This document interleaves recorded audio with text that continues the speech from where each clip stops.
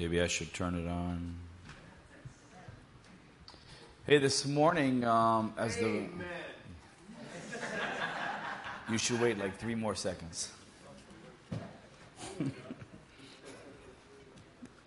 I do it during the announcements, not when you speak.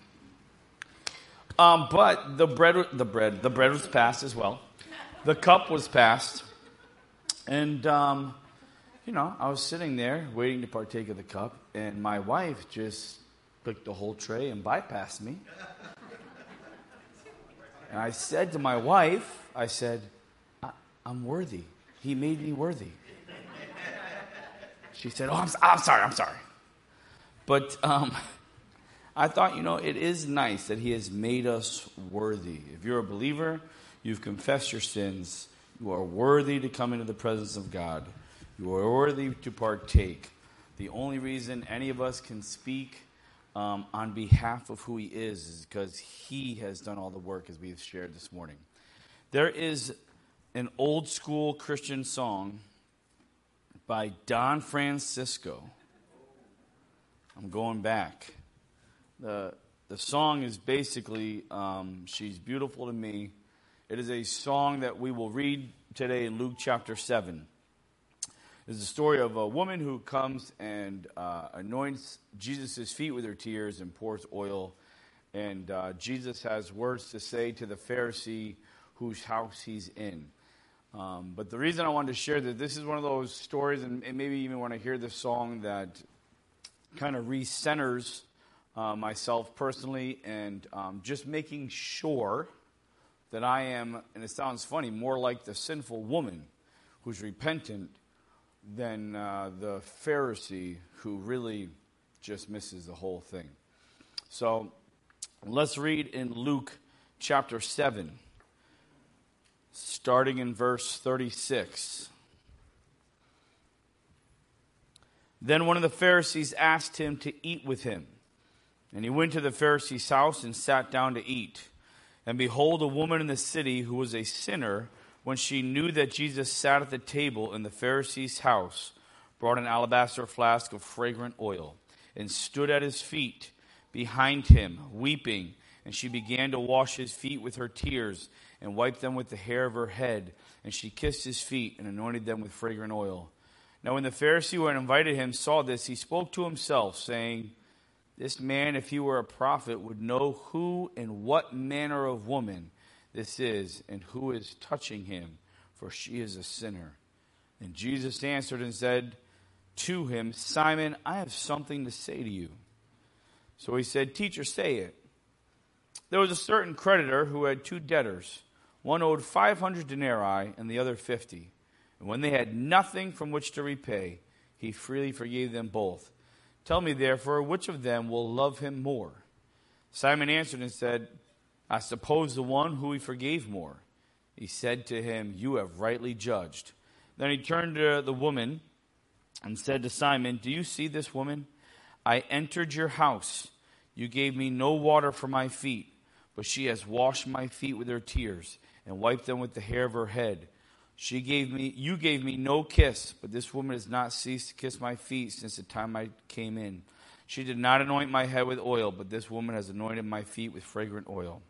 You did not anoint my head with oil, but this woman has anointed my feet with fragrant oil. Therefore I say to you, her sins, which are many, are forgiven, for she loved much. But to whom little is forgiven, the same loves little.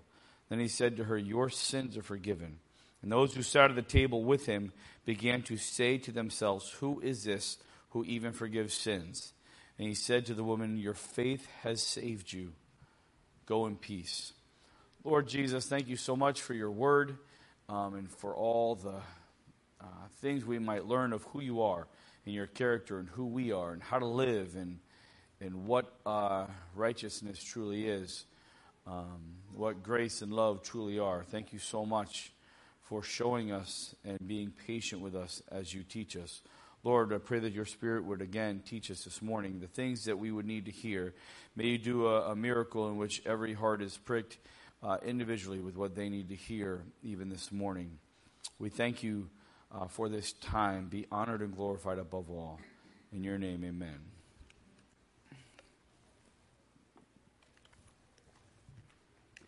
I just want to kind of look at the two characters in the story. One, a Pharisee who's asked him over for dinner, and a woman who is known as a sinner in the city. What is the purpose of this woman coming? It is simply to repent. She wants to come and admit she's been wrong. And she wants to bless the Lord. She is not what we call a little sinner. She was someone who is known in the city as a sinner. When she walks into this room, everyone knows exactly who she is. She's most likely a prostitute. Most likely a woman who has sold her body over and over again. And just indecent acts.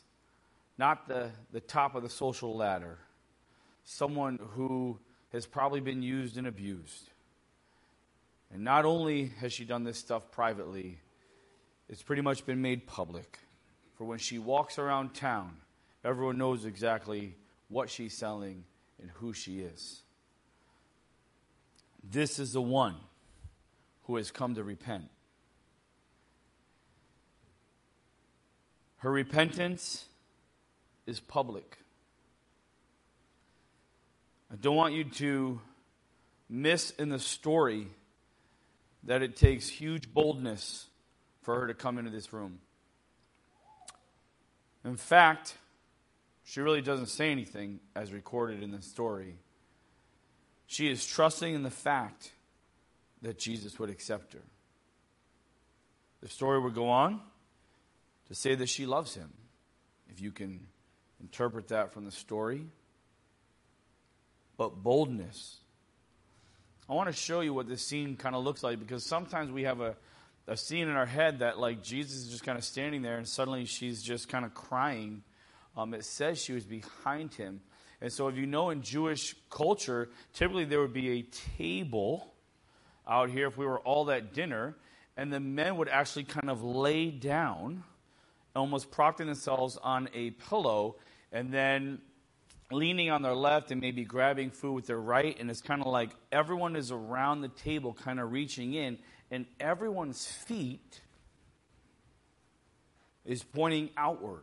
Everyone's face to face, and they're all kind of leaning this way. So now imagine the scene when there's, I don't know how many people around the table. This Pharisee, it's his house. He's about to serve the meal or have people serve it.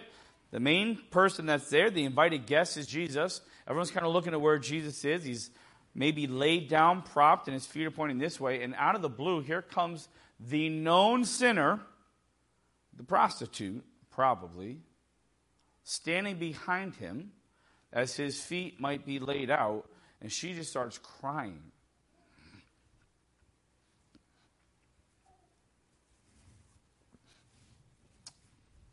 And washing his feet with her tears. It would be pretty bold to walk into that scene. There's a good chance, and it's kind of amazing that God didn't allow it to happen this way. Typically in those scenes, someone very quickly calls that person out. It says something like, "Why are you here? Get away. No one wants you here." But for some reason, it doesn't happen that way. I also want to talk about the fact that her repentance not only is public, that she needs to repent because she is a big sinner, but that her repentance also cost her. No matter what they say or don't say, there is public humiliation for her doing what she's doing. Even at best, everyone in the room is at least acknowledging the reason she's crying, the reason she's doing this, is because she knows she messed up.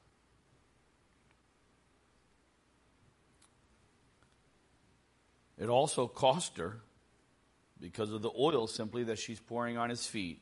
Now, we don't know exactly what the oil truly was. But it's interesting. We know it's expensive. It really could be the oil that someone in her line of work would carry around to splash on themselves to entice other guys, saying, look, I smell good. Come be with me.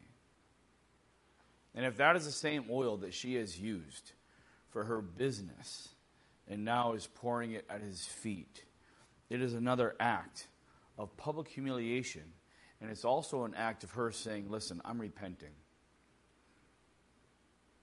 I'm pouring out all this oil that used to be used in the past for something completely different. And I just want to anoint your feet and clean you up, Jesus.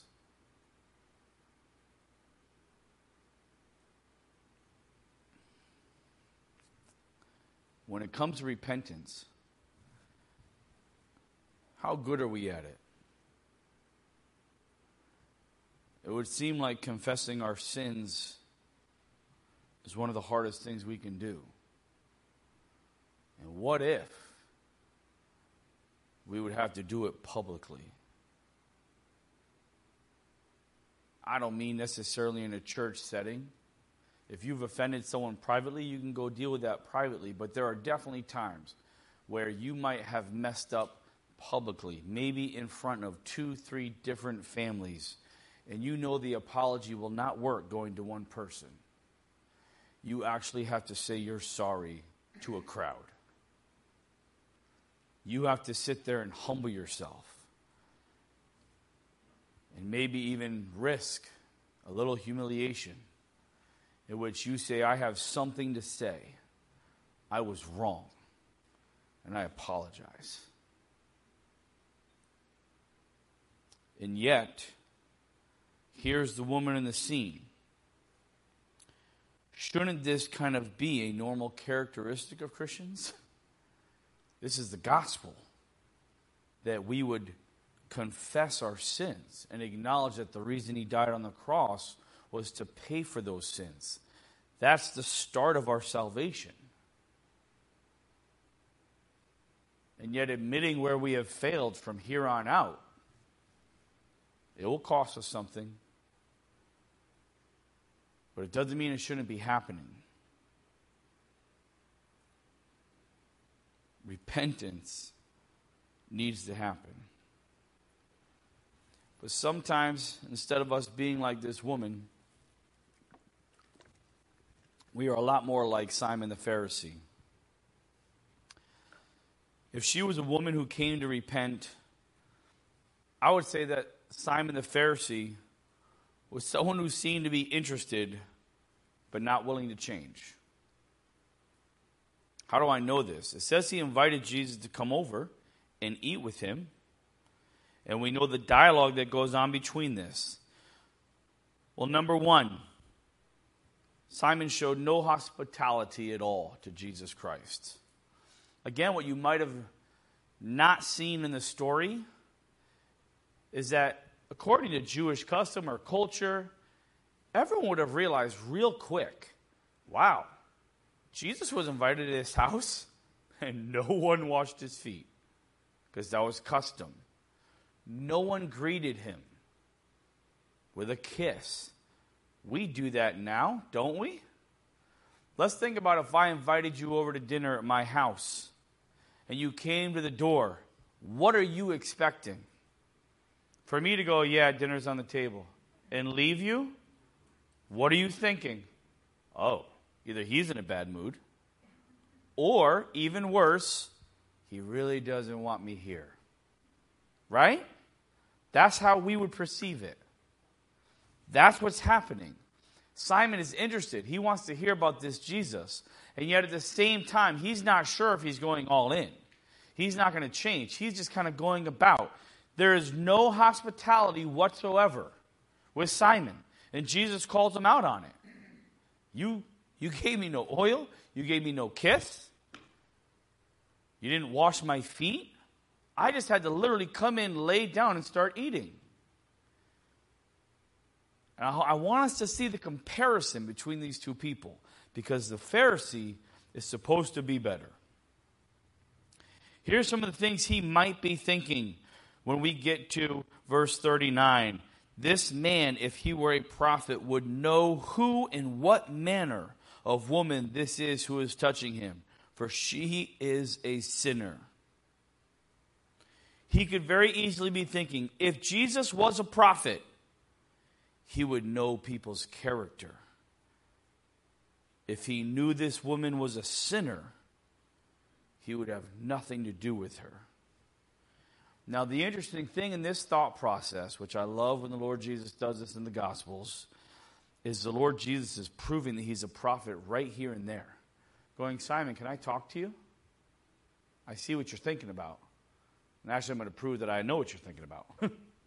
So let's address the situation. Check one. He is a prophet. He knows exactly what the man is thinking. And he's going to address it. But here's some of the conclusions that Simon could make in his mind. Since Jesus has accepted this woman, he must not know her character.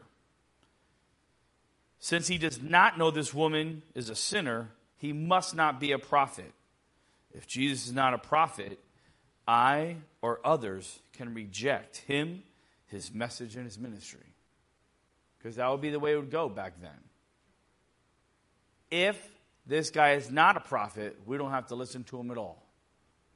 And obviously, he would know if he was from the Lord what kind of woman is touching him. Hence, we don't have to listen to him at all. And the ironic thing is that they have missed the whole point of a sinner coming to repentance. I want us to think about what characteristics should a Christian value in another person's life. How is it that the Simon, the Pharisee, has completely missed that this lady is bawling her eyes out and is pouring oil on his feet? She is not coming into the room and laughing and giggling with Jesus. Because if that happened, now you might have a story. If this known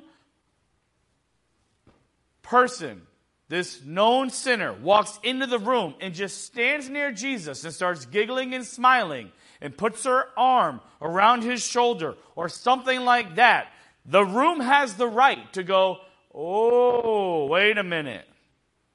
What's going on? But you see, somewhere in the Pharisee mind, there's no thought of righteous judgment.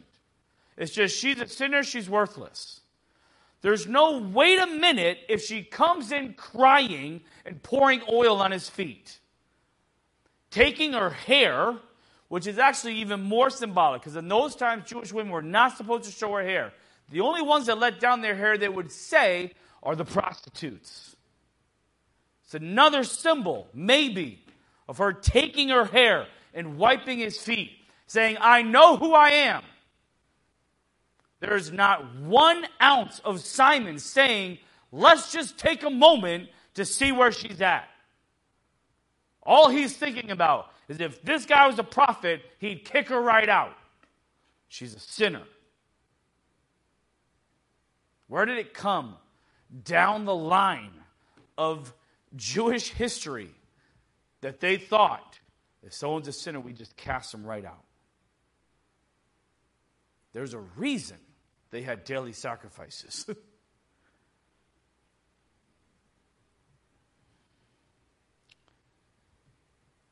I want us to think about what characteristics should we value. We've said over and over, I just think it's a good Sunday reminder. The one who knows Scripture like the back of his or her hand. The one that can organize and make the best program for the church ever. These are not the things we value more than someone who has a broken spirit. Someone who's crying, saying, I've messed up. Maybe someone who is humble. I want us to know humility is an unbelievable characteristic of a believer. To be humble enough to say you're wrong. To be humble enough to cry and go, I have messed up. To be humble enough to take the criticism when others point their finger at you and still serve. Still serve. That's what we should value. And again, the question begs, are we more like this woman or are we more like Simon, who goes, this man has no idea who's touching him. I don't have to listen to him anymore. Jesus Christ was willing to let her do it. In this dialogue with him and Simon, he basically addresses Simon's thoughts and says, you haven't been hospitable at all to me. And yet she has. And let's go to, there was a certain creditor who had two debtors. One owed 500 denarii and the other 50. And when they had nothing with which to repay, he freely forgave them both. Tell me, therefore, which of them will love him more? I want you to see that he starts comparing these two to Simon. Simon might not be the 50 denarii, but he knows the woman's the 500. He knows exactly who Jesus is talking about. And I want you to also understand that it was a blessing that Jesus went to his house, period. As we talk about Simon, and sometimes I beat him up a little bit in the message, I just want to take a little break to remember this. In your mind, do you think Jesus loves the woman more than Simon? Because I tend to. It's not biblical, but I tend to. Jesus loves Simon just as much as the woman. He does not play favorites. And it's hard for me reading stories like this to go, Lord, you got to love her a little more. A little bit. He doesn't. He loves Simon just as much as the woman. In fact, everyone else in the room he loves equally. Hard to believe. Hard to believe. But he wants to expose Simon's heart. What is Jesus after?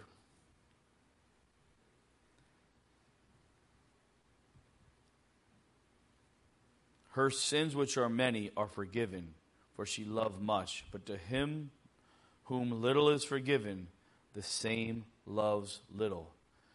Is Jesus all about kind of like a tally on how much he's forgiving people? Does he want to go, hey, I forgave her a lot more than you, so that should give me some kind of credit? Is that his economy in his mind? I don't think it is. The goal of Jesus Christ is saying, listen, I want people to love me. I want people to love me. I came because I love them. And by me loving them first, hopefully they will love me back. And here's the key. The more you realize I forgave you, the more you'll love me. Simon, do you have any idea how much I've forgiven you? The lady understands clearly what she's been forgiven. That's why she'll take the public humiliation. That's why she'll take out the oil and put it on his feet. That's why she'll wet his feet with her tears, her tears. She understands how much she's been forgiven. And yet, I don't think Simon does. Jesus' goal is to have both of them fall absolutely in love with him. Absolutely in love.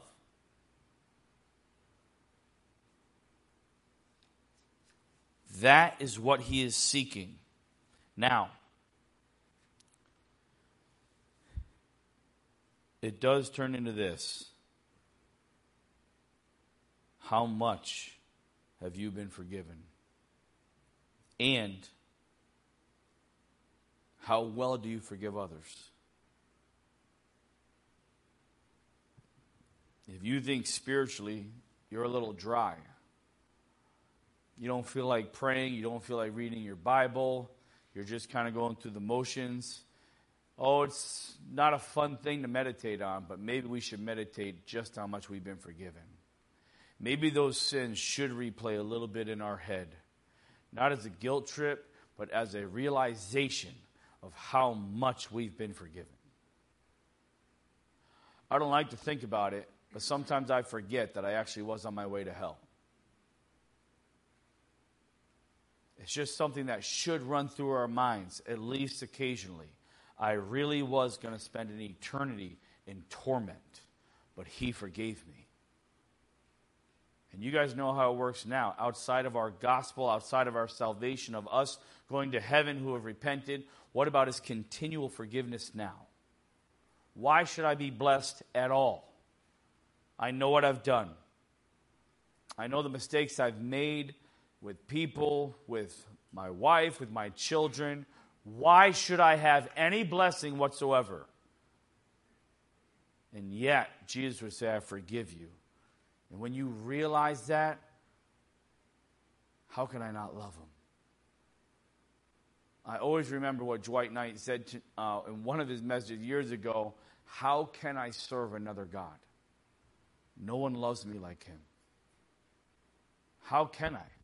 How can I give my time and my efforts? Anything else that I would give my time and efforts to would eventually reject me because of my faults. He's the one that says, the more you realize how much I've forgiven you, the more you'll love me. And that's what I want. Maybe it's time we realize just how much we've been forgiven.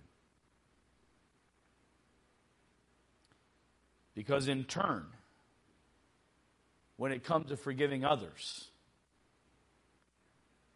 how well do we do?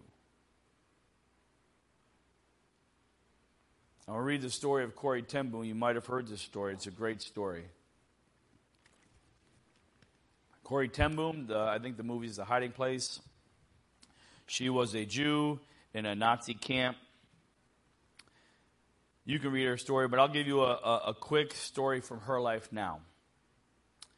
Corrie ten Boom and her family resisted the Nazis by hiding Jews in their home. They were ultimately discovered and sent to a concentration camp. Corrie barely survived until the end of the war. Her family members died in captivity. Seared by this terrible trial by fire, Corrie's faith in God also survived. And she spent much of her time in the post-war years traveling in Germany and elsewhere in Europe, sharing her faith in Christ. On one occasion in 1947, while speaking in a church in Munich, she noticed a balding man in a gray overcoat near the rear of the basement room. She had been speaking on the subject of God's forgiveness, but her heart froze within her when she recognized the man. She could picture him as she had seen him so many times before, in his blue Nazi uniform with the visored cap, the cruelest of the guards at the Ravensbrück camp, where Corrie had suffered the most horrible indignities and where her own sister had died. Yet here he was at the end of her talk, coming up the aisle toward her with his hand thrust out. "Thank you for your message," he said. "How wonderful it is to know that all of our sins are at the bottom of the sea." Yes, Corrie had said that. She had spoken so easily of God's forgiveness. But here was a man whom she despised and condemned with every fiber of her being. She couldn't take his hand. She could not extend forgiveness to this Nazi oppressor. She realized that this man didn't remember her. How could he remember one prisoner among the thousands? "You mentioned Ravensbrück," the man continued, his hand still extended. "I was a guard there. I'm ashamed to admit it, but it's true. But since then, I've come to know Jesus as my Savior. It's been hard for me to forgive myself for all the cruel things I did. But I know that God has forgiven me. And please, if you would, I would like to hear from your lips too that God has forgiven me." Corrie recorded her response in her book. "I stood there, I whose sins had again and again been forgiven and could not forgive. It could not have been many seconds he stood there, hand held out. But to me it seemed like hours as I wrestled with the most difficult thing I'd ever had to do. For I had to do it. I knew that. It was as simple and as horrible as that. And still I stood there with my coldness clutching my heart. And so woodenly and mechanically I thrust my hand into the one stretched out to me. And as I did, an incredible thing took place. The current started in my shoulder, raced down my arm, and sprang into my joined hands. And then this healing warmth seemed to flood my whole being, bringing tears to my eyes. I forgive you, brother, I cried with all my heart. For a long moment we grasped each other's hands, the former guard and the former prisoner.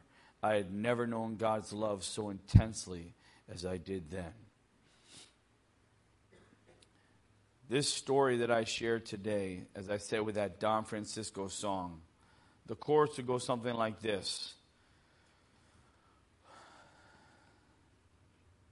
The world thinks nothing of her, but she's beautiful. She's beautiful to me. I would like to remember as a believer that I am more probably like Simon than the woman. Not realizing how much I've been forgiven. And when it turns to forgiving others, probably being more like Simon. And yet, Jesus is saying, if you just realize how much I've forgiven you, you would love me so much more. I pray that we can be like this woman, one who's repentant. I pray we're not like Simon, who was interested but not willing to change.